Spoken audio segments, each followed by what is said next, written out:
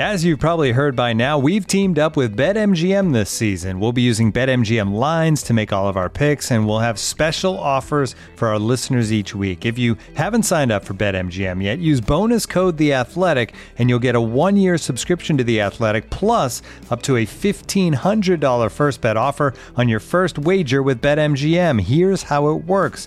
Download the BetMGM app and sign up using bonus code The Athletic. Make your first deposit of at least $10. Place your first bet on any game and claim your voucher for a 1-year subscription to The Athletic. See BetMGM.com for terms. U.S. promotional offers not available in D.C., Mississippi, New York, Nevada, Ontario, or Puerto Rico. Gambling problem? Call 1-800-GAMBLER. Available in the U.S. Call 877-8-HOPE-NY or text HOPE-NY 467-369 in New York. Call 1-800-NEXT-STEP in Arizona. 1-800-327-5050 in Massachusetts. 1-800-BETS-OFF in Iowa. 1-800-270-7117 for confidential help in Michigan. 1-800-981-0023 in Puerto Rico. First bet offer for new customers only in partnership with Kansas Crossing Casino and Hotel. Don't forget, if you haven't signed up for BetMGM yet, use bonus code The Athletic, and you'll get a 1-year subscription to The Athletic, plus up to a $1,500 first bet offer on your first wager. The Athletic.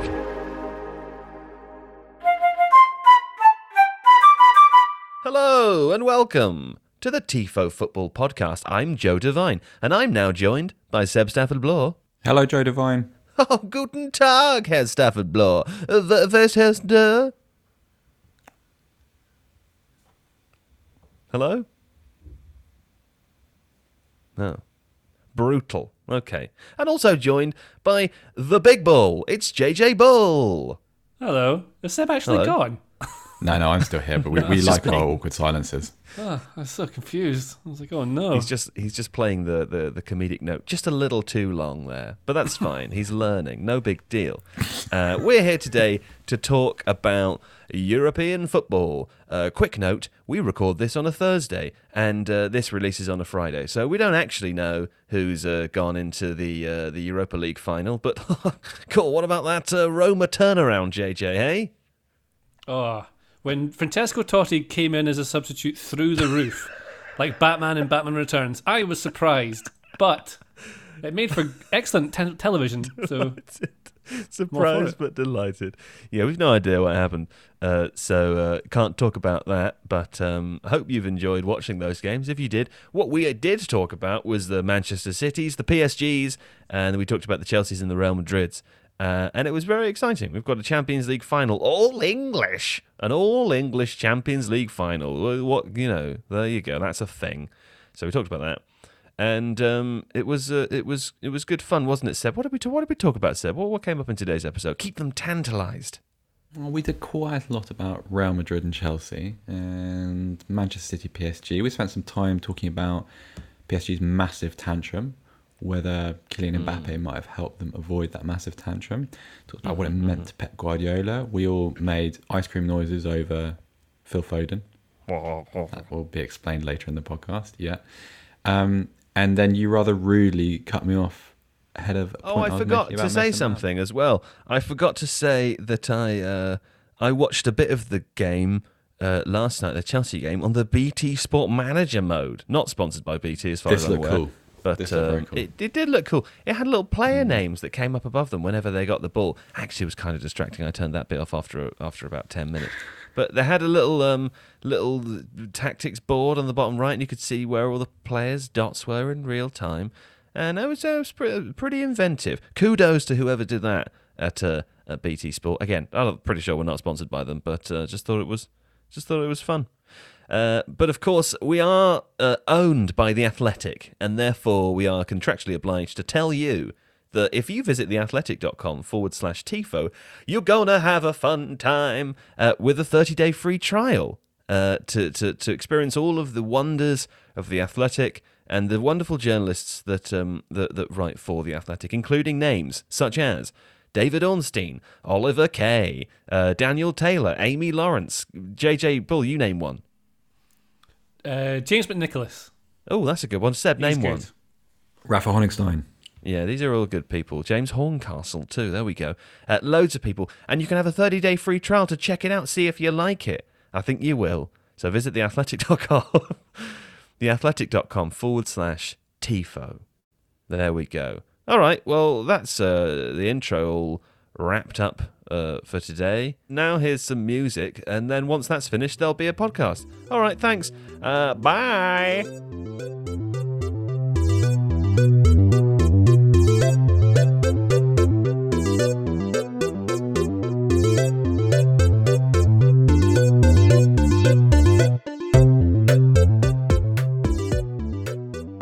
Let's begin. Manchester City 2, brackets 4, brackets 1-0 PSG.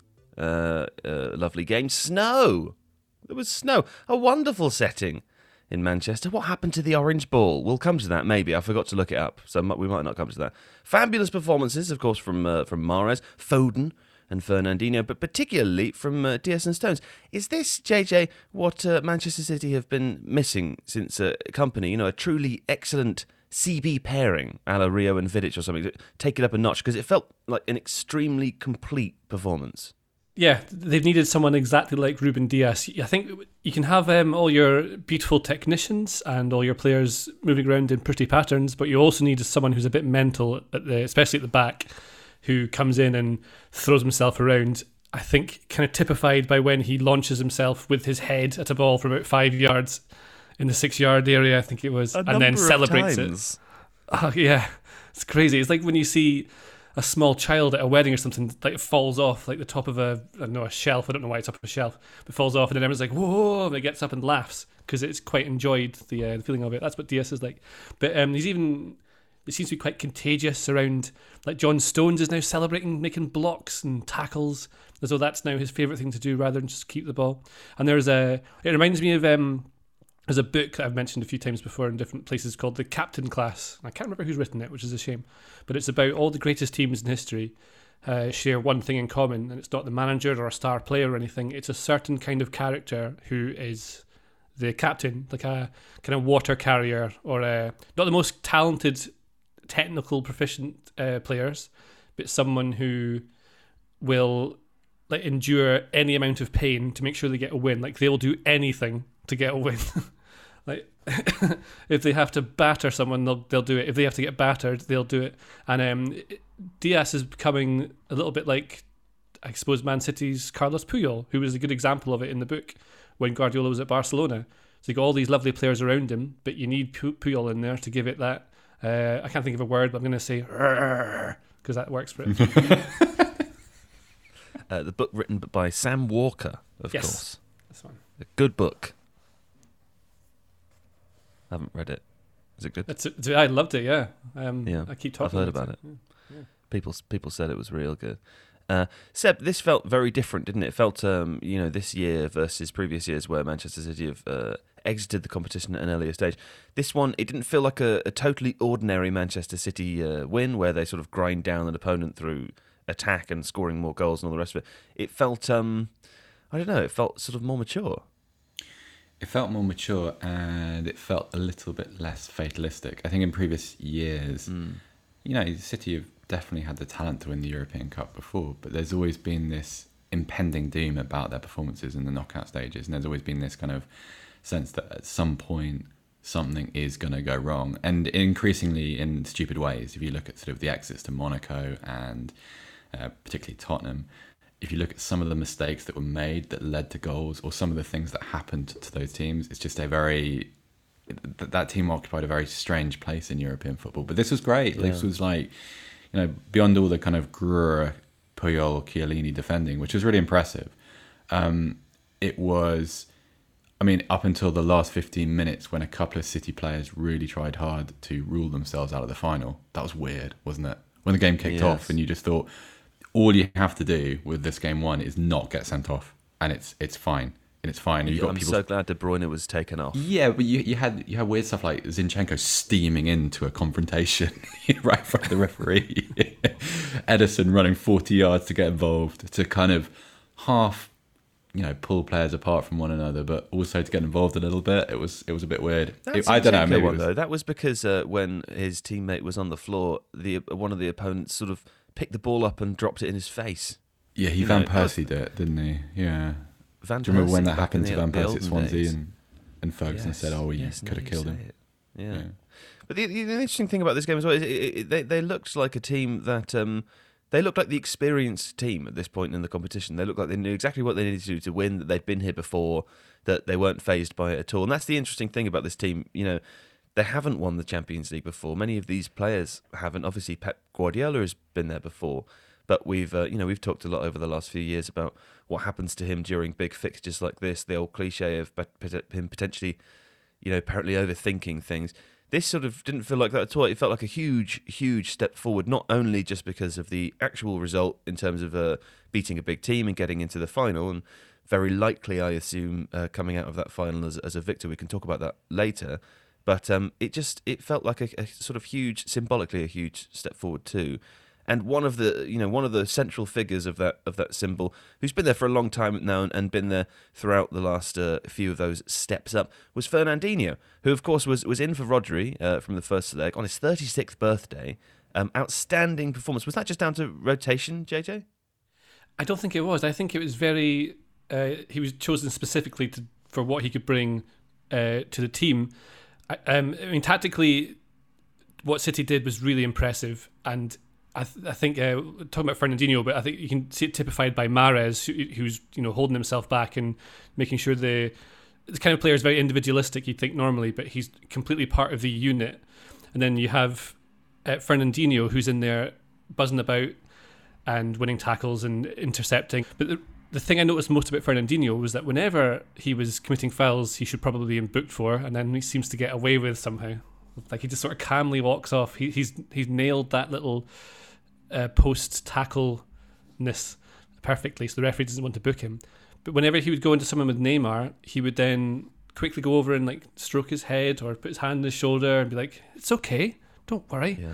He did keep stroking his head, didn't he? Yeah, but maybe that's just what they do. But then I think that there's a certain thing, and I've written this in notes to do in your voice, where it seems to be that if maybe Neymar is best when he's mad, when he's furious. So Fernandinho was doing this to extinguish the flames of fury, and that's a really good job. And by doing that, stroking his head, he was reducing his anger levels each time, and that made for a lesser Neymar. a lesser Neymar. Very nice. Very nice.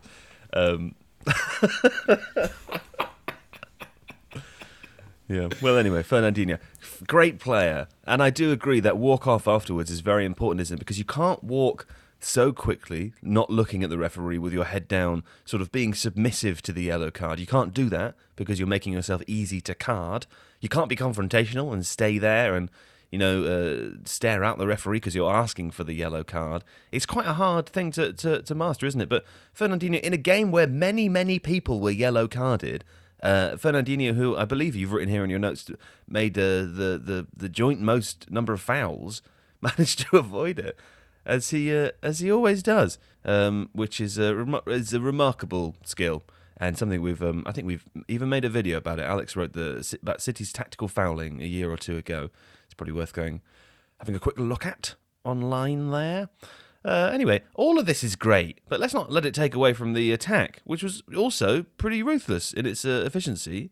Mahrez, of course, with a couple of goals. Also, a quick note on defensive Mahrez. He made another amazing block in his own box. I think he did 2 of those in the first leg as well. That's obviously not an accident. But Phil Foden, who is basically Messi at this point, Seb. There was a wonderful moment in commentary where, because there are no fans in stadiums at the moment, you can often hear a little bit of sound leak from one commentary position to another. And in the German commentary, there's a moment in, I think, about the 76th, 77th minute where Foden takes the ball with one touch, roulettes forward up the pitch, and you can hear someone off camera, not involved in the German commentary, it sounded like an English commentator, just make that noise that you make when you appreciate good skill, the kind of that, and it was like being in the pub, but I don't want to I've seen a few people throw around comparisons and talk about, he's next Gascoigne or he's English football's version of Messi. He's none of those things. He's a really, really, really good player who's just brilliant to watch at the moment. He's in that place where he's evolved to a point where he can affect games at this level and yet he isn't inhibited by any of the fear which sometimes grips players on that sort of stage. I don't know whether that's a empty stadium thing or it's unique to Phil Foden. I don't know, but at the moment he's hit a sweet spot of form where everything he does is just a joy. It just looks brilliant, absolutely. It's brilliant. amazing, isn't it?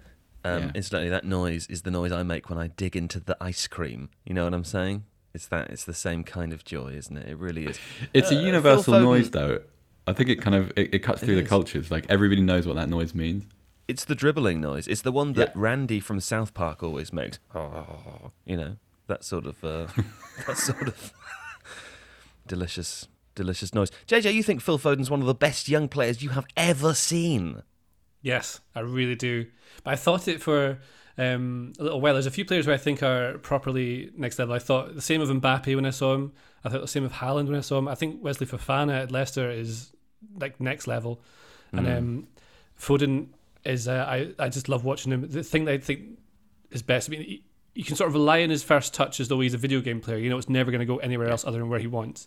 But it's the decision making. It's always the right thing, and everything's weighted perfectly. Like even his assist from Mahrez at the back post when he makes the 1-2 with De Bruyne to break away. He's so quick. Like everything about him is just exactly what you want of a player. He's quick. He's dynamic. He can do these little tricks that you like, which produce the ice cream noise, and then he picks the right weight of pass to make sure that the final action is always the right one.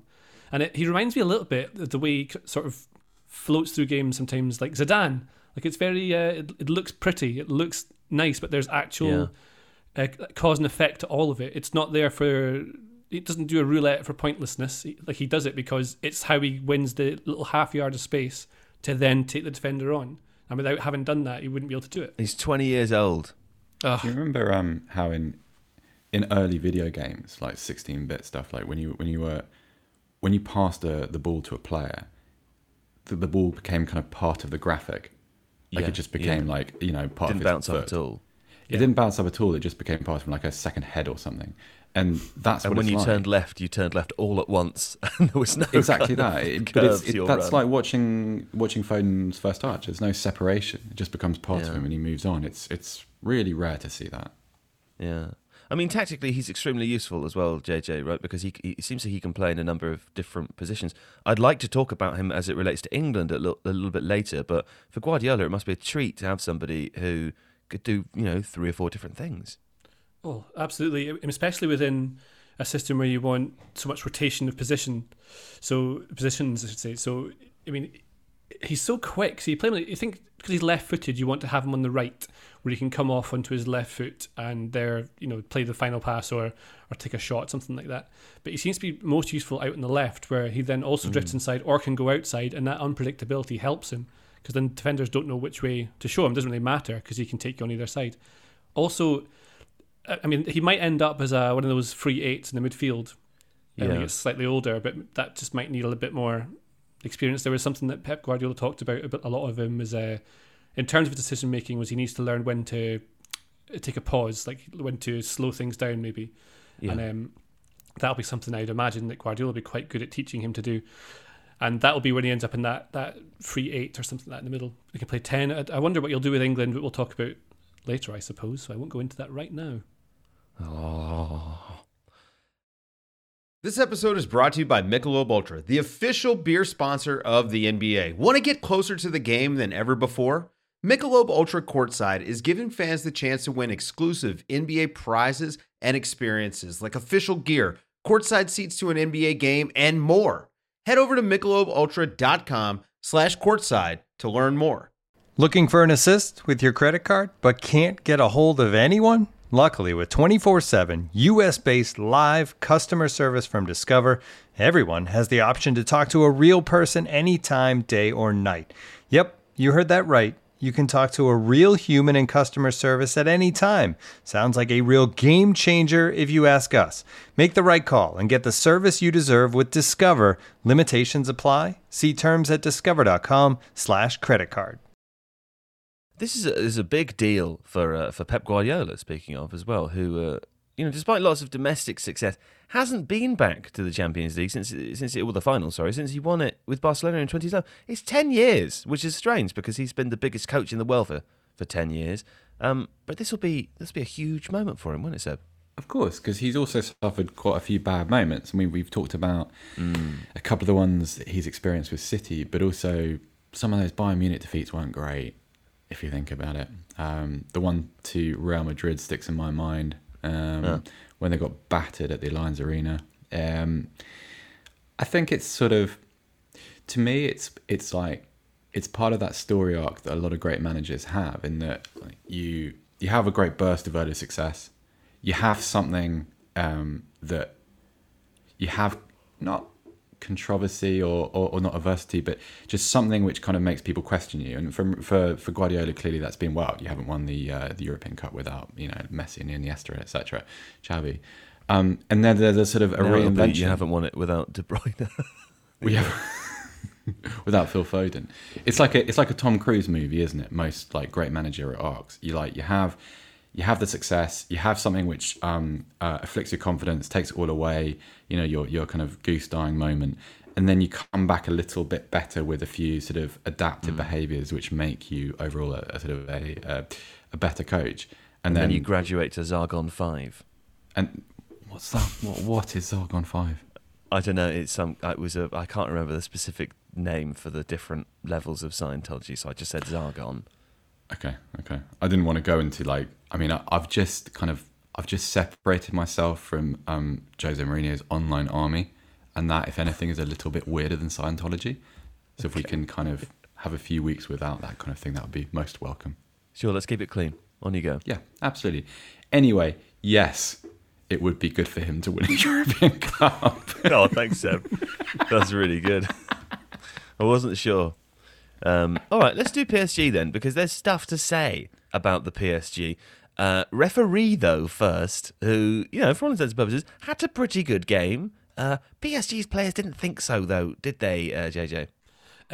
No, but I thought they were at it from the first whistle. They were trying to win free kicks they were never going to get and falling over.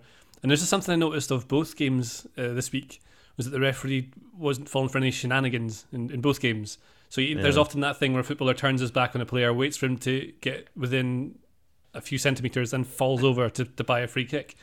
And they quickly realised that they weren't getting away with that and they didn't like it. And then, I mean, after the game, you had Ander Herrera talking to RMC Sport saying, we talk about respect with referees. The referee tonight said fuck off to Leandro Paredes. If we say that, we get a 3 or 4 match ban. They do that all the time. Every game. Yeah, all the time. The wonderful thing about no crowd, that you can literally hear them doing it over and over again. I was surprised at the beginning of the year when I started to watch these games with no crowd sound, listening to the way that the players and the managers were talking, and thinking more than ever before, it would suck to be a referee. I think I've said on this podcast, I could not deal with the way that football players talk to a referee. If I was the referee, I'd be red carding people left, right and centre just for minor acts of lack of respect, you know. I think that's it's a bit of a sour grapes comment. I do like Ander Herrera. I think he's a good player and I like his attitude, but this is a strange thing, isn't it, Seb? Yeah, it is. And it also, I feel like it's one of those instances in which when players say this, they don't really think about how they're going to come across, because I've heard this so many times before. It's amazing how many times in like a losing situation, a player is able to find a situation where he's got a grievance with a referee. And you talked about like what you can hear with no crowds, but there's no artificial crowd noise on German TV, and the language is incredible, and not only the sound of it, but how it's delivered. So you get players screaming obscenities in referees' faces or linesmen's faces, like including words that we can't use on the podcast because YouTube shouts at us if we do that. But it's such hypocrisy. It's ridiculous.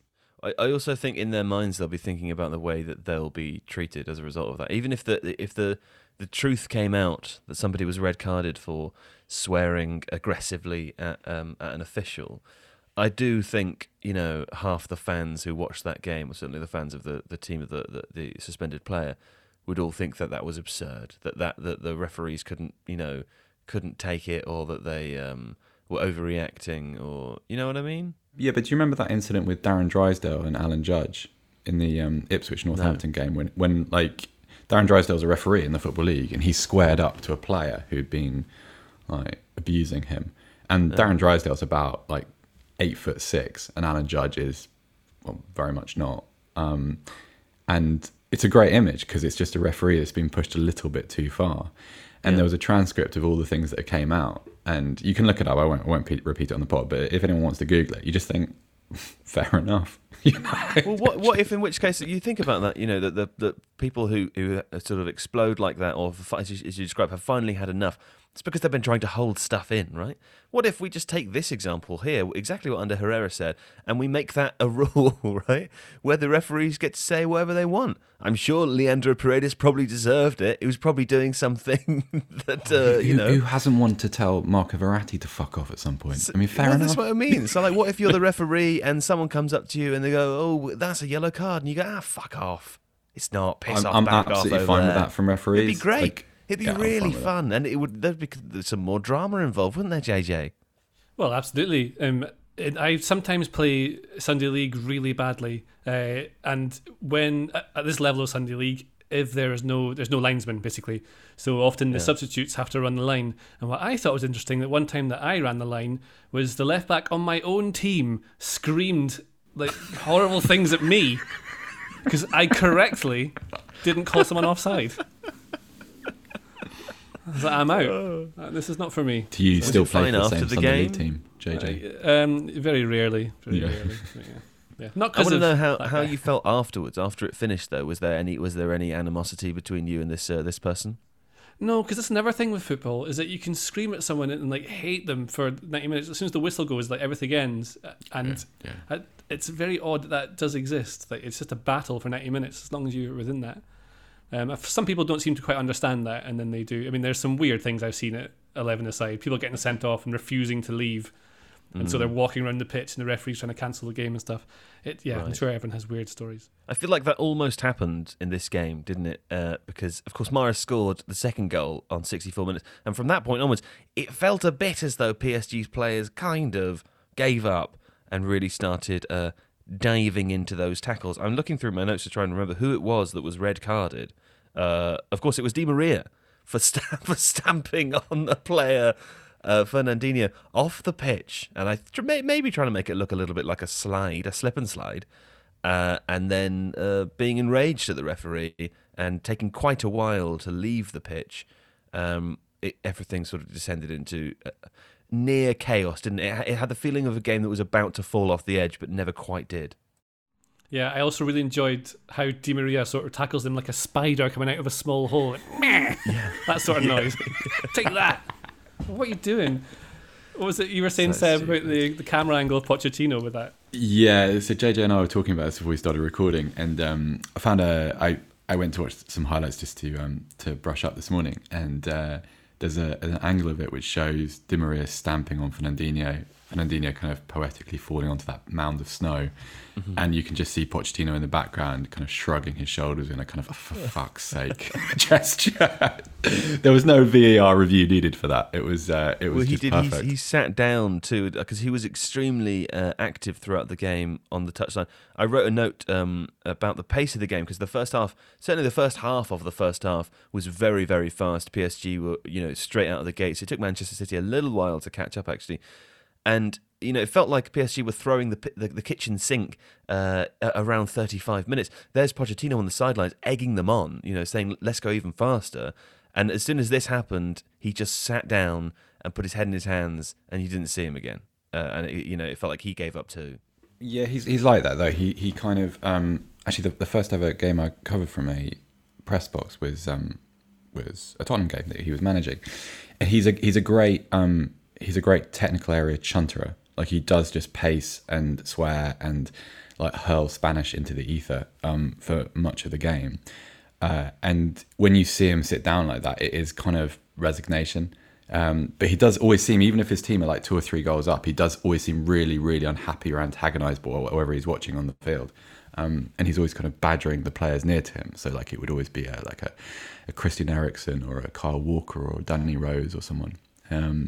But he, I felt sorry for him because it was just it was a tantrum. We talked a little bit on the WhatsApp about this, and it was just sort of, I can't decide whether PSG's reaction is just the result of a group of players not being used to that level of tension or not getting their way. It feels a little bit trite though and cliched to sort of reference that the French league isn't that competitive is this year, but it just feels like a little bit of a tired excuse.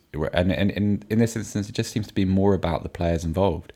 Like Di Maria's got that in his locker. Ander Herrera is no shrinking violet, of course. Paredes is a little bit nuggety. I mean, I don't know. It wasn't very blaze of glory, was it? It was just a tantrum. Nuggety. Yeah, a bit nuggety. He was a bit sort of rough around the edges, and he's a bit abrasive to play against. I thought it was a little bit like almost as if they were blaming the computer's against me. So it might, so if you're playing online, the game's against me. I might as well just get sent off. Take that, other person I'm playing online. I mean, it doesn't apply to Rocket League, Joe, sadly, but I think Pro Evo, I've definitely done this, where you just get the game abandoned because it's much more fun than losing 6-0. I used to do that on Sensible Soccer. That used to be the most fun thing to do back in the day. You get 5 players sent off, and then the game was abandoned. And it was very easy to get a red card in Sensible Soccer. I think you guys may remember. Just slide into anyone from any angle other than the front, and straight red card. You used to be able to slide over about 15 yards as well. It was amazing. You could slide quicker than you ran. If you slid and got back up and slid, you would move faster than running, which... Little tip there for anyone playing Sensible Soccer. If you were trying to score a header, your only option was to kind of throw your player at the ball from about 20 yards away. Yes. In a kind of sort of diving forward position. Yeah. There was on one of the old FIFAs, I think it was FIFA 98, I think it was, something like that. There was the a best button. FIFA Road to the World Cup. That's the best one. I think it was that one. I might be wrong, but I think it was when there was a button that was just for hard tackle, basically deliberate foul, and it was amazing. I had it set as Q, and I still remember this. I was so young at the time. But then what you could do is go into a training game, and you could have 11v1, and then you could have 11 players just going hard tackle again and again, and this one poor guy. Oh no! Sadistic JJ. Yeah. It's like the equivalent of taking away part of the track on Roller Coaster Tycoon, so that the coaster. So that you're. I have a more recent experience of that. I've been playing the game Jurassic Park Evolution. Don't think I've mentioned this on here before. Hey. Yeah. No, sorry, it was just Roller Coaster Tycoon. So, oh, I see. You've interrupted me to say something you could have said a bit later. Is that it? No, this is really interesting, and it will. Oh, okay. It will change part of your childhood. It better be learning. really good now, Seb. It's really good. Okay, so one of the first PC games I ever played was Theme Park, which is kind of basically an early version of Roller Coaster Tycoon. And one of the interesting bits of it was that you could manipulate your park so that by making your chips really, really salty, you would force your customers to go and buy a Diet Coke immediately and make more revenue. And this was kind of, for about 20 years, this was a thing that you associated with Theme Park. I was talking about Theme Park on Twitter a couple of weeks ago, and somebody tagged themselves into the conversation who had worked as a programmer on the original Theme Park, and he said that is an absolute lie, it's an urban myth. I couldn't believe it. Yeah, couldn't believe it. Oh. Anyway, back to you, Joe. Uh-huh. Mm-hmm. Yep, okay, really worth the instructions. Salty chips, not salty chips. Can you feed the dinosaurs salty chips on Jurassic Park Evolution? I'm not going to tell my story anymore as a punishment to Seb. How about that, Seb? You've been punished with your I shall learn from this. Boring story that wasn't that boring and was actually kind of cool, and it's better than mine, and now I can't tell mine. You're just going to sulk for the rest of the podcast. It's going to get us sent off. Mbappe didn't play due to a calf injury, of course. Injury to a small cow, not that, actually, to his leg. But we did see him in the first leg. It's an unfortunate miss for PSG. Of course it was. Of course it was. He's a fantastic player. But would it really have been that different with him there, Seb? I don't think the situation suited PSG. I don't think if they'd gone to Manchester City with a lead, then you put Mbappe into that scenario, then it would have been very much like the Bayern Munich game, where they defended brilliantly, counter-attacked brilliantly, deservedly won the game. I don't know, it felt a little bit pointless. As soon as he didn't come on at half-time, or you just knew he just wasn't fit enough to be there, so it became a little bit of a moot point. Also, like, he did play in the first leg. I appreciate he's one of the world's best players. I'm not saying that he's not. But he did literally play against this team in the first leg and didn't do a great deal and was managed pretty well by Manchester City.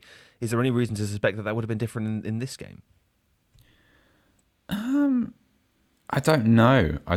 I feel like the sum of the PSG attributes is not irrelevant, but kind of secondary to what we saw about the way that they managed themselves in those games. And Mbappe's got a little bit of that to him. He's a wonderful player, but he's no angel on the pitch, which I kind of like in a player. I don't want a sort of, a Corinthian always, but he's, I don't know. Like I could have seen him getting embroiled in what happened. I'll put it that way. And I don't think him alone in that kind of game against that sort of opposition. I don't think one player is enough to make a difference. With that kind of deficit to overturn. Who didn't get embroiled in anything that happened, and who I frequently forgot was on the pitch. There we go. What does Mauricio Pochettino need to do then to make this PSG team better? Is it transfers? Is it a different system or team selection, JJ? The predictable answer is that it's going to be a mixture of all of it, really, isn't it? But when you look at that team, the way it's built, you have Neymar, Mbappe, and Di Maria as their front three. So that's not giving you an awful lot of defensive cover. If you want to press high, you can't really do it with those, I would say. So then his midfield trio is Paredes, Gueye, and Verratti. You could chuck someone like Herrera in, and they're all ball winners, more defensively minded. So it's a little bit almost like how Liverpool are built at the moment, where you have three forwards who do a lot of the creative work and running, and then three people behind them to protect the defence and to win the ball back to get forward to them. So that sort of setup would make them best, I would say, in transition, because you can win the ball and then use the pace of Mbappe to stretch the defence, which gives you space. And you need amazing fullbacks, right? Well, yeah, you need them to come in, and I don't know how good PSG's really are. And what we've seen with Pochettino, we can really, I would say, base it mostly on what Spurs played, and that was that kind of 4-2-3-1 where they would have, people always said it was a high press, but I think a lot of it was done like a mid-block, and they would make it really hard for people to get past them there, and then they would just be able to exploit it, and they had someone like Harry Kane who could win a game on his own. So I would imagine they'd look for someone who could can move the ball better in midfield. So the type of player I'm thinking off the top of my head, like Toni Kroos, but not the one right now. Someone a bit younger who can play the ball. You say Verratti maybe be that kind of player, but Leon Goretzka. It just hasn't worked for whatever reason. Adrien Rabiot. Rabiot, ooh, that's a good shot. Rabiot's the one. I feel like Rabiot is mismanaged by PSG. Maybe again, he's not. I don't know. Maybe he is. Maybe you know more about Rabiot than I do, but I don't know if he's the solution to it. I feel that they're just maybe. It's that thing where you have a team maybe is, if Neymar is their best player, are they actually better without him? That classic bit. You have to put Neymar in because he's such a good player, but they're not. They were very much a group of individuals, and then individuals tend to need a bit of creative freedom to be able to produce. But when you're playing against a team like Man City, who are very clearly a team with very talented individual parts, I think the team tends to win that every single time because they're more solid defensively, and PSG couldn't offer anything. Icardi was, I think Mbappe would have made a big difference, just being able to stretch the defence, get in behind, offer more of a threat, and keep City pushed back a little bit. But they're going to need something. I guess that's why Pochettino gets paid lots of money. Icardi got a 2 from L'Equipe. That's just brutal. That's just brutal. Poor old Icardi. Anyway, that'll do for now. We'll be back in a moment to talk about a Chelsea and a Real Madrid. This episode is supported by Season 3 of FX's Welcome to Wrexham. Celebrity owners Rob McElhenney and Ryan Reynolds' small-town Welsh football club has finally been promoted into League 2 after 15 seasons in the National League. Dedicated staff and supporters celebrate the city's return to glory while bracing for the newfound challenges that come with being in a higher division. Will Wrexham AFC stand up to the challenges and rise again into League 1? FX's Welcome to Wrexham. Catch all new episodes Thursdays on FX. Stream on Hulu. When you need need mealtime inspiration, it's worth shopping Kroger, where you'll find over 30,000 mouth-watering choices that excite your inner foodie. And no matter what tasty choice you make, you'll enjoy our everyday low prices, plus extra ways to save, like digital coupons worth over $600 each week. You can also save up to $1 off per gallon at the pump with fuel points. More savings and more inspiring flavors make shopping Kroger worth it every time. Kroger, fresh for everyone. Fuel restrictions apply. Okay, Chelsea 2 brackets 3. 1 brackets 1-0. Sorry, dash 1 brackets 1-0 Real Madrid. You get the point. Tight performance from Chelsea defensively. Lots of missed opportunities going forward. So ultimately it doesn't matter in the end. Because Real Madrid offered essentially nothing. It felt like the least good attacking performance I've seen from them in a really long time. We'll come to that. But first, Seb, was Frank Lampard really that bad? We were talking about this last night, and no, that's probably a bit harsh because I think he's had a very important role in the evolution of some of those individual players. Get him, kick him while he's down. Well, this is the thing, because you'd expect Thomas Tuchel to, whatever his Chelsea vision is, you'd expect it to be fully realised within about a year, 18 months. It's been, 4? And so there seems to be like a virtue, at least to players like Kai Havertz and Timo Werner, in Frank Lampard just not being there, which is quite damning. Yeah. I feel like it's Havertz especially. I know that there are caveats because he contracted COVID and he wasn't fit and he didn't really have a full pre-season. These are all mitigating circumstances, but the climb in his form since Tuchel arrived has been pretty dramatic. I mean, the climb in everyone's form is dramatic. I mean, they're on an incredible run. They don't lose games. They suddenly defend. I mean, it felt like they had all the requisite parts there already. I think, as I said, not wanting to be unfair to Frank Lampard, but not a huge amount has actually changed, yet the results are exceptionally good, and we're now looking at a squad that I remember at the beginning of the season, not to make it about me or anything or say I was right, but I remember at the beginning of the season we did these sort of league table predictions, and I put Chelsea in second, I think, because on the basis of the transfers that they'd made, but also on the basis of the squad that they had at the time, they look like they should be performing as they are now, and they just seem to perform so under par for such a long time. And the kind of excuse at the beginning is that, well, it's a new manager, we need to give the manager time to bed in or whatever. Thomas Tuchel comes and they go on like a 17-game unbeaten run or something off the bat. Yeah. I mean, one thing though, did they defend that well on Wednesday night, or did Real Madrid offer very little beyond the Benzema header and that turn and hit that Edouard Mendy saved? It's a chicken and egg situation, though, isn't it? It is a little. No, absolutely. That the positive defending resulted in a lack of opportunities for Madrid. I mean, Madrid weren't great, but one of the reasons that they had very few chances were because there weren't many defensive mistakes, and they defended extremely well higher up the pitch, right, JJ? Tell me I'm right. Yeah. Yes, you were right. It's odd because they only have two centre midfielders at Kante. I mean, Kante is essentially counts for about 7 players on his own, and Jorginho. But what I noticed most about Chelsea is that to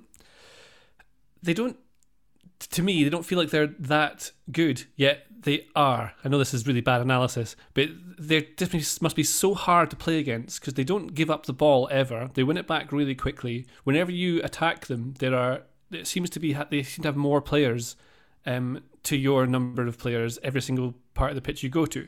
So in defence, they always have at least 5, maybe 7 defending. So there's no real gaps. It's all quite compact. When they go forward, there are so many runners. There's so much energy going into it, and they're really intense in the way they press and win it back. Also, they're quite aggressive off the ball in the way they tackle it. They get really tight instantly, so you can't get away from them. And they dig in, they put in tackles, but it's all fair. There's no dirtiness to it, but it makes it really hard for the opposition to play. So when you've got, Real Madrid, I thought suffered from a huge lack of pace. There's just no pace, no strength or power in that team whatsoever. And they can pass the ball, and they've got some skill. Players like Vinicius could do certain bits and pieces, but they don't have that dynamism that Chelsea seem to. And that's the sort of thing, what Lampard put in that Chelsea team was a team who attacked when lots of different rotations of positions, really quick to go, and it would be chaotic. So you couldn't really predict which players would be going where. Tuchel seems to have made it very specific what players have to do within their roles, but making them do it really intensely, and it's made them really good. Yeah, they are really good, aren't they? Yeah, I think so. I don't know. Maybe I'm wrong, but they look good. They are. One of the things that struck me, though, was that quite a few times, even in the first half when the game was still really in the balance and it hadn't but just become chaotic, when Real just seemed like athletically incapable of keeping up with Chelsea. And you saw like straight line runs from deep which just weren't being tracked, and kind of numerical mismatches that were kind of created out really like kind of rudimental situations. It was really strange because it was as if like Real just refused to learn the same lesson despite being exposed to the same problems again and again and again. I mean, how many times by the end of the game, it was probably about 7 or 8 breakaways, which were probably 3-on-3, 4-on-4, something like that. And it just seemed as bizarre, if wasn't it? There wasn't enough energy in the Real team to deal with that. No, because there were breakaways that were 4-on-4 that became 4-on-3 when one of the 4 Real players just didn't carry on running. And maybe that's partly a reason. Maybe that's partly the result of having a midfield base of players who are both in their 30s, and that's fine. But you presumably prepare for these things. If you're lining up against a side which is Mount, Havertz, Werner, just those 3 players by themselves, you're thinking, well, I'm going to have to watch myself in transition. You add Kante in that, who's always going to be a little bit box to boxy. Just picked the ball off them in the worst places over and over again. I mean, it was so exceptional to watch, wasn't it? I love that man. It's brilliant. Absolutely fantastic. I love Kante. I think even example of this game would be he would be perfect for Real Madrid right now. It's exactly what they need in their midfield and a bit of energy. Yeah, and the way that Zidane set that system up, it's like a 3-5-2, but Hazard dropping deeper. It's almost a 3-diamond 3 in a way. Certain parts of the game they're playing. It was very much suited to them playing almost in transition, but they don't have the speed or, like Seb saying, the athleticism to really play that way. So the whole thing didn't work, and Chelsea had them. Can we say that Kante is one of the best players ever in the Premier League? We can, can't we? I think that's fair. fair. Can we put him in the top 10? I suppose it depends what you emphasise. Depends what just you best. like. Just best. No, because there was always going to be a bias towards goal scorers and attacking players, isn't there? Well, no, but it's just us doing it. It's not. We're not asking. Just us doing else. it as kind of the most influential players ever. Yeah. Well, no, just the best players ever. That was the category. Okay. Would you? Okay. Well, then you kind of have to compare him with players in his position. So how would you compare him with a? No, you don't. Just no, the best you players ever of the Premier League. But you can have any player you want. I still think I take Patrick Vieira. But you could have both of them. But that midfield doesn't really make as much sense. I don't mean. Also, a team. I don't mean the best 11. I just mean the best 10 players. Stop changing the rules. Stop changing the rules. You're just adding new bits. You're just making up stuff to complicate the. No. Hey, shush up. A word on Kai Havertz, please. We started to see him flourish. Haven't we? We have started to see him flourish, haven't we? JJ, go. I thought on Tuesday's podcast we said that he's not peaked yet, but he may peak soon. It's coming, but not yet. It's too early. Yeah, we talked about this, didn't we? Yeah. We already talked about it. Yeah. But he is. I mean, he seems like a nice boy, a lovely player, a solid all-round, boy. Of all the boys. A solid boy, yeah. Big time, okay. A word on Edouard Mendy, por favor, because he made a couple of huge saves. And for a keeper who's had, a tiny rocking of a rocking chair start, coming into, replace a very, very expensive number one, has to prove himself very quickly. Strange circumstances, you could say. This must have been a huge moment for him. Champions League semi-final, to perform like that, match winning, you might say, Seb. Match changing, definitely. The save from Benzema, where initially his view is obscured by Benzema shoots around the centre half and he makes a really good save at full stretch. It looked like he started diving before he saw the ball. Yeah, but then I would say, okay, if that goes wrong and Benzema whips it in the other corner, then that's a problem. But then you just put it down to good goalkeeping, good anticipation, good positioning. If he doesn't, he probably doesn't reach it because it was heading right for the bottom corner.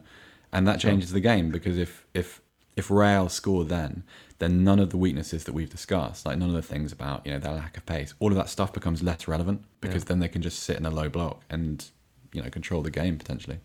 Well, there we go. That was Chelsea. The final will be Chelsea-Manchester City. A repeat of the FA Cup final. I would say not the most exciting final. I was kind of hoping for an overseas team in there to spice things up a little bit. It doesn't feel hugely Champions League finally, does it? But there's also a chance, if Arsenal go through as well, it'll be all 4 English teams in the 2 finals.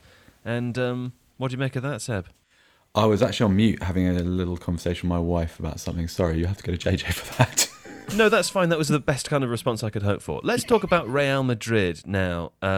Troubling squad dynamics, aren't they? Any of the younger players, developing players, destined to fill those holes? Because, Vinicius Jr., for example, very changeable. The impact subs that came on last night, including Asensio, made no impact. You felt actually what they needed, as well as Kante, obviously, was a Pulisic-type character who, Chelsea brought off the bench and was amazing and sort of made that second goal alongside Kante. But there doesn't seem to be anybody on Madrid's bench at the moment that could bring in that kind of certainty in performance. And also, discussing starters too, there is, of course, the Hazard situation. Hazard didn't have a fantastic game. He disappeared a little bit into it, was a late substitute off onto the bench, and also was pictured smiling after the game, which angered people so much that there seemed to be a whole show dedicated to this, or at least the intro of a show, I don't know what it was, some Spanish football show, where they did an extremely dramatic opening with all thunder and lightning, and a man with too dramatic of pauses. I found the translation of that, by the way, for anyone who had seen the video. What was said was, "Hazard at the end of the game is unacceptable. We are angry. We don't understand him. He cannot stay at Real Madrid for another second." So, troubling squad dynamics. For another second? For another second. So he has to be, P45 today? Well, I think the moment that the man says that. Just has to, trapdoor opens up beneath him and he has to go back to Chelsea. It's just so childish. It is a strange thing, isn't it? No impact on the game, though, of course. Where do Real Madrid go from here, JJ? It looks like they need something of a rebuild. I think the teams that have done very well. I mean, Real Madrid aren't a bad team. They're in the semi-final of the Champions League, to make that clear. So they're not particularly bad. But they are aging, and they're going to have to replace these big stars. There's all the noise about them bringing in someone like Erling Haaland to be their striker. Benzema's still great. He's scoring heaps and heaps of goals. He's a brilliant player. Yeah, he's not one of the problems.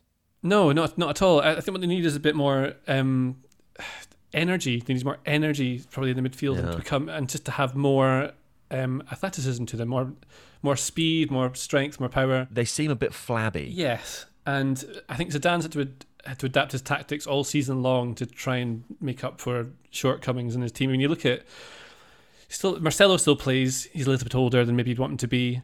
You've got Ramos, who is 35? 36, 35, something like that. And could leave at the end of the season. Yeah, and you've got Casemiro's 29, Modric 35, 36, Kroos is 31. You've got players the young group coming through would be people like Fede Valverde, Rodrigo, who's still developing, Vinicius Jr. I mean, Asensio, it wasn't long ago, we're talking about is one of the best young players in the world, but he's 25. Yeah. He's obviously suffered quite bad injuries, but he's still a good player. Eder Militao, I think he was decent in the 2 semi-finals, 23, so he's coming through. It's going to be, I mean, they don't have any money. This is the problem. So, they have none. And they're going to find a way to get some somehow, but it's going to be like these... They're going to build a theme park. And make the chips really salty, and that's what they're going to do.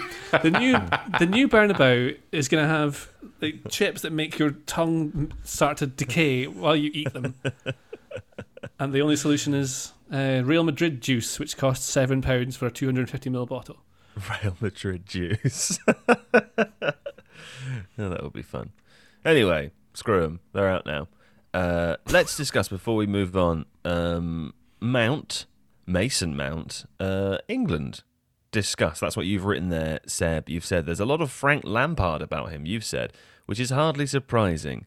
But the attacking positions he takes up are pretty similar. And then I've written, as if to try and do the sort of YouTube clickbait version of what you've written, I've written Mount, Foden, Grealish. Yeah, different types of players, but it feels a little bit like Scholes, Lampard, Gerrard to me. Which one, JJ, honestly, which one excites you more of those two talking points? Which one do you prefer?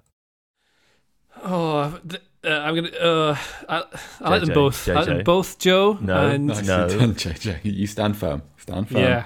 Don't let him bully you at this early point, because if you allow it, it will only continue. Just I don't want that. line in the sand, JJ. In which case, I will just talk over you both. Mount, Foden, Grealish, very exciting to me. I want them all in the team. Is there a way you could do that, JJ? Could you get them all in the team? I think there is. So you play Foden where he's playing for City at the moment, which would be probably wide left. If you're playing that 4-3-3 that Southgate has been playing recently, you play, or 4-2-3-1, you can play Foden wide left or wide right. I think you play him wide left for now.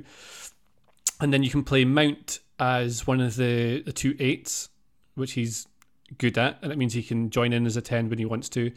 And you could play Grealish as an 8 as well if you're going really attacking against a bad team, like maybe against Scotland.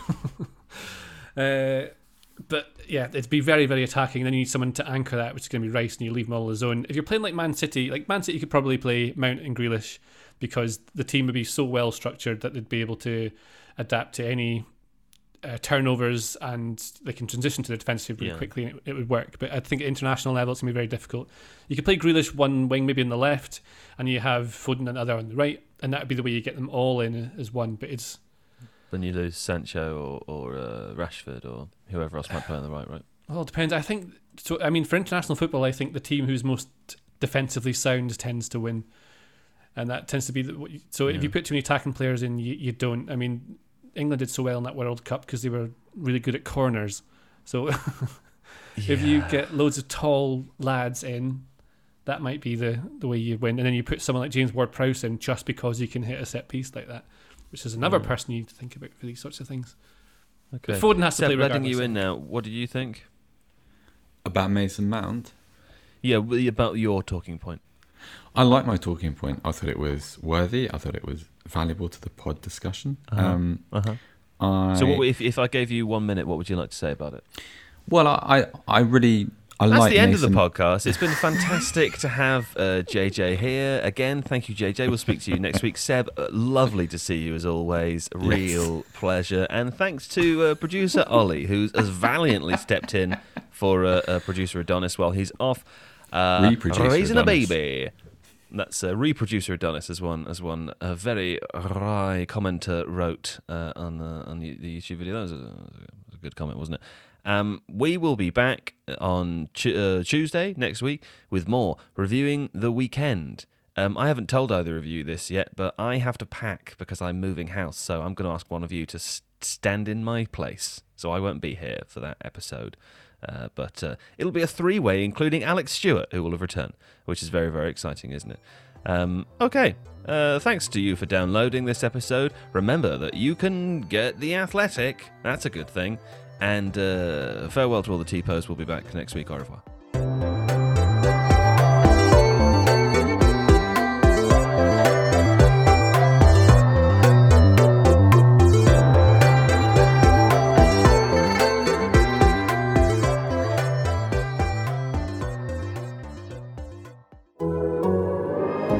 The Athletic.